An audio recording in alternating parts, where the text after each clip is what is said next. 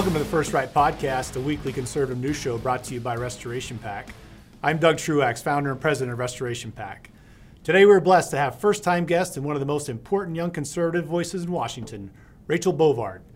Rachel is so influential that the fake conservative columnist from the New York Times, David Brooks, labeled her and other young conservatives as terrifying in a recent column. All right, Rachel, thanks so much for coming on. My pleasure. Thanks for having me. All right, so the David Brooks thing, even though he did say, I think he said you were charming and funny and things like that, he labeled you as terrifying. And so what was your reaction to that? And what's kind of been the reaction around D.C. In your circles with that regarding that article he wrote? Well, I didn't see it for a while. I'm not a regular reader of The Atlantic, so I missed it when it came out. I got a few texts about it. I think Brooks made the sort of mortal sin of a hit piece, which is giving the subject you're trying to mock too much airtime, because I think it didn't make me sound that scary, to be honest. And most of the people I talked to were like, no, you know, I think he was trying to paint me as some sort of terror in a skirt, and it didn't quite. I think it backfired slightly. Right. Absolutely. Well, it's always good to just kind of ridicule them back a little bit, like what you're doing there. I think that's wonderful. So, well, hey, so you've got I love your posts, where you're at with the culture and the party and everything. I think you're dead on in so many ways. We've been talking about cultural issues a lot around here lately. So what do you think conservatives are kind of doing right now, and what are we doing wrong when it comes to culture? Well, you know, I think a lot of conservatives are doing the right thing in pointing out that the culture matters. Because I think for a long time, the sort of emphasis of DC's right-leaning institutions anyway were sort of to lean out of the culture. The culture's too divisive. You know, we need to focus on economics. If, you know, we just allow the mediating institutions to work, everything will be fine.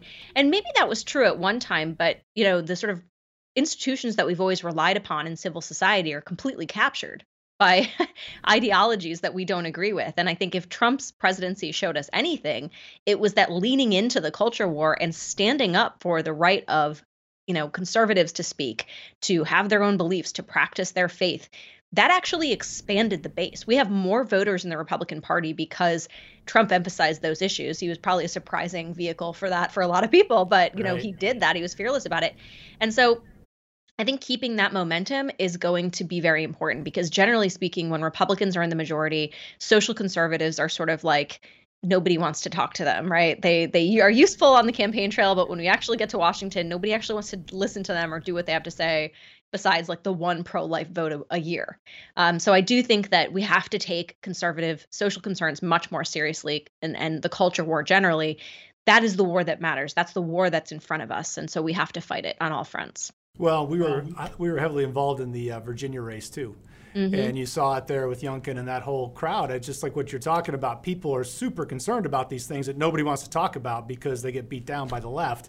And then there's a great example of just politically, it's in your favor because if a lot of people are concerned about it, you should be talking about it.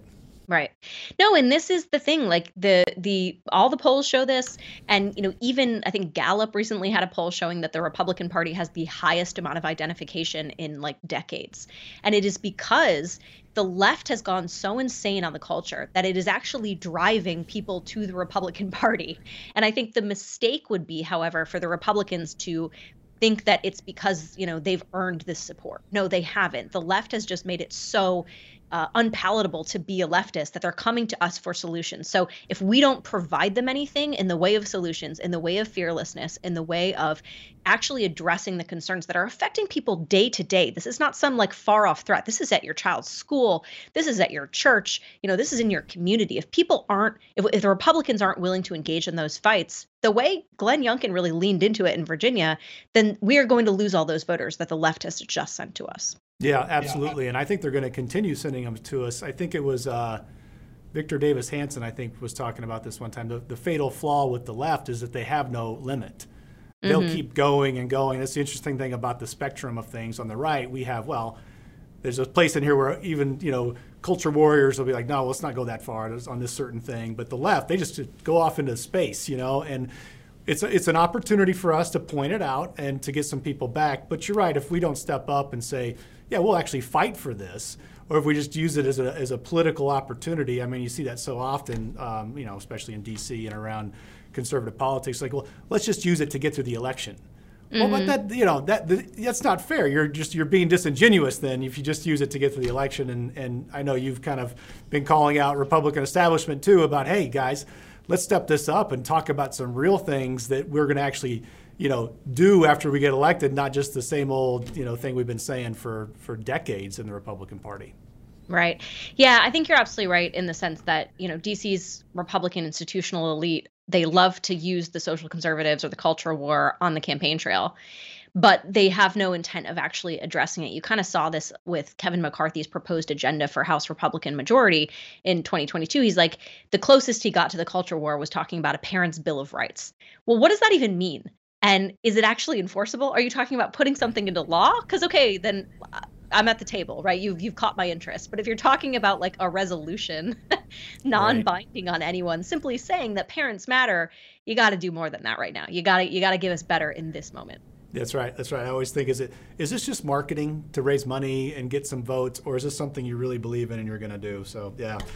Well, so you write a lot about tech issues too, and so big tech and censoring conservatives. So so in your opinion, having watched all this and to where we are at this point, what do you think is the best thing we could be doing next as conservatives to fight back?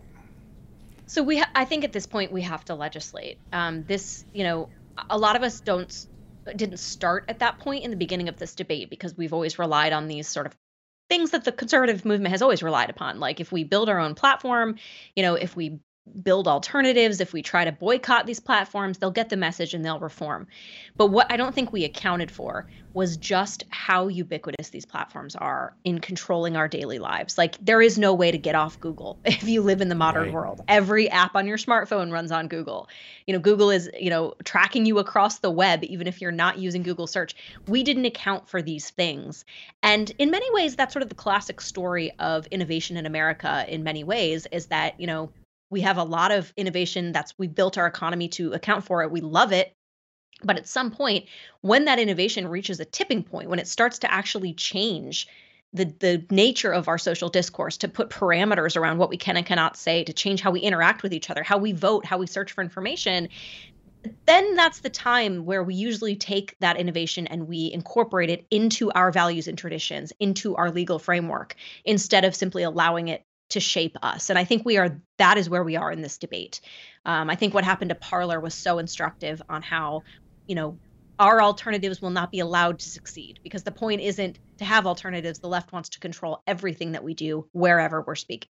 Yeah, I totally agree. Big tech is way too big, and it's like you said, it's ubiquitous. It's everywhere, and we got to make sure we fight back as much as we can. But so when I had Emily Jashinsky on the show, we had the same topic about.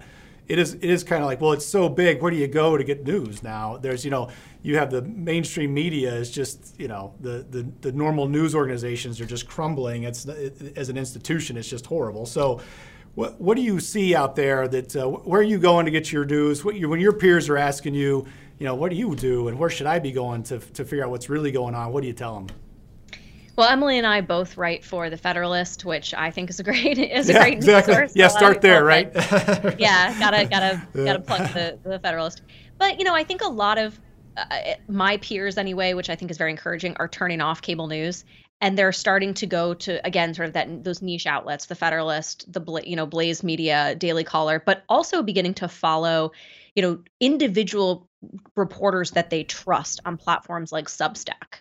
Going to YouTube channels if they're not, banned, and Rumble if they are. I think people are beginning to seek out trust that they've lost in the normal outlets, because I think COVID has unmasked sort of the establishment journalism for being, in many cases, just an arm of the managerial elite. It's a propaganda machine on so many fronts, and it's not actually providing that sort of critical inquiry and feedback that that's what we expect from reporters and we expect from news. But there are individuals who are doing it that I think my peers learn to trust. They trust their reporting. They think they're honest. And so they're following those people wherever they go. This is sort of the Joe Rogan effect in many ways. Why people listen to Joe Rogan, because they think he's an honest broker. And so I think that trust that used to be in institutions is now actually transferring to individuals. And so that's a really interesting dynamic, I think, in the media landscape. Yeah, it's like, who can you trust? And I think, like what you're saying, if you trust a channel, then you never know what they're going to put on there. And it does go back to, they're trying to make money through the advertising, get you to stay and pushing fear and come back. And we'll give you some more fear, and you'll keep paying us watching the advertising. And so on that, you mentioned the COVID thing, and I feel like what's happened here, just like in the last couple of days, is we've kind of got to that point now. It's like, all right, let's start reevaluating what happened over the last couple of years. And the Johns Hopkins stuff is out now, and I have my opinions about how things have happened, especially for the younger generation. I was surprised too at how compliant a lot of them got right out of the gate. And so maybe we could start there with the COVID piece. Were you surprised in your generation how it used to be, hey, rebellion is good, but now it's like, oh, tell us what to do and we'll go and do it. I was just surprised by the whole thing. Yeah, I was surprised as well. Although, it's an interesting generational question, because I'm on the elder side of the millennials. They call us the geriatric millennials. And we came of age right with 9/11. So I was a senior in high school in 9/11, and that sort of shaped our generation into a very, sort of patriotic country first in many ways. I wouldn't say that has carried over to like the younger millennials or the Gen Zs, but for my generation, that's how it was. And so we weren't necessarily predisposed, I think, to be like, our government's definitely lying to us here, even though, you had the specter of the Iraq War, which I think galvanized many of us.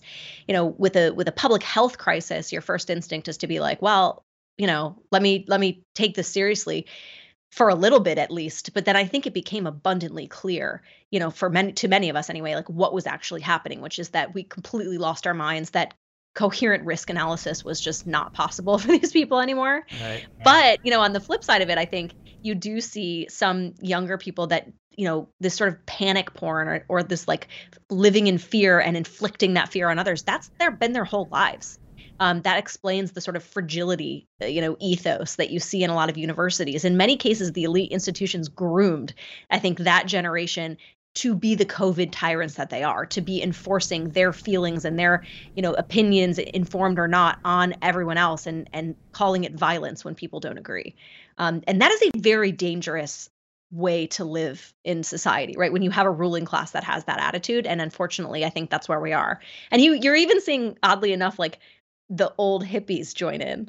You've seen it from like Neil Young and Sure. Howard Stern, of all people. They kind of grew up to become the man, and that is distressing. Yeah, it's that attitude about, well, if the government says it, we're all going to be in this together, and we're all going to do it. And if we just do the together thing, we'll all get by it. And if you're not participating, you're going down then. And I've been shocked about the whole thing. It's just been really, it's really been sad to watch. I feel like we've just had this generational piece now where, if you're just gonna go anything against the orthodoxy, then we're gonna beat you down. And it's a bad place to be in. So I think not worse. Okay. I think because it's not even we're gonna beat you down. We're gonna expel you from polite society. Like, it's not even like I'm gonna look at you weird and call you odd. It's like you can't live with us. It's very discriminatory. And you talk about how people grew up and with government and things. I had the thought for a long time that, well, we have this cool thing called the Center for Disease Control. It's like a whole federal agency, and they're really smart in there, and they're going to figure it out. And when we got into this pandemic thing, I'm like, well, the CDC is going to come out with something. It'll be, this is exactly what the data is telling us, and this is what you should do. But man, it just turned into a disaster. Like thousands and thousands of people working over there. What are they doing? It's like, what happened in this scenario? Yeah, the one of the most stunning revelations from the pandemic has been the incompetence of our public health infrastructure. And I think they've leaned into that incompetence, which I think has bred such distrust of public health officials that I think that's going to linger for at least a generation, maybe more, and have, I think, somewhat dire consequences for public health in America, because they've just been so incompetent and never admitted fault or humility or, anything in that situation. Because that's how you restore trust, right? You say, oh, we got it wrong.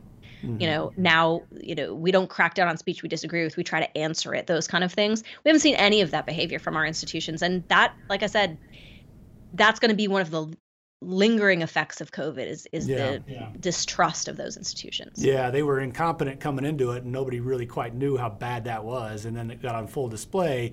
And then, like you said, they wouldn't humble themselves at all and say, well, maybe we got this wrong, we need to go this direction. It's just the continual doubling down. And now we got the situation with the inflation is rampant because the dumping of the money. And I mean, we are just like, it's going to keep, that's another show. We'll talk about the economy on some other show. But hey, I just appreciate all that you do with you're very courageous in your writing and saying the things that need to be said. And really grateful that you came on the show. And I'd love to have you back sometime. Thanks so much for having me. I'd love to come back. All right, that's our show for today. Thank you so much for tuning in and for supporting conservative media. Don't ever forget that by working together and staying diligent, we conservatives can bring our country back to true greatness. Until next week, let's all keep praying that God will continue to bless America. First Right, a new kind of news summary without the liberal slant.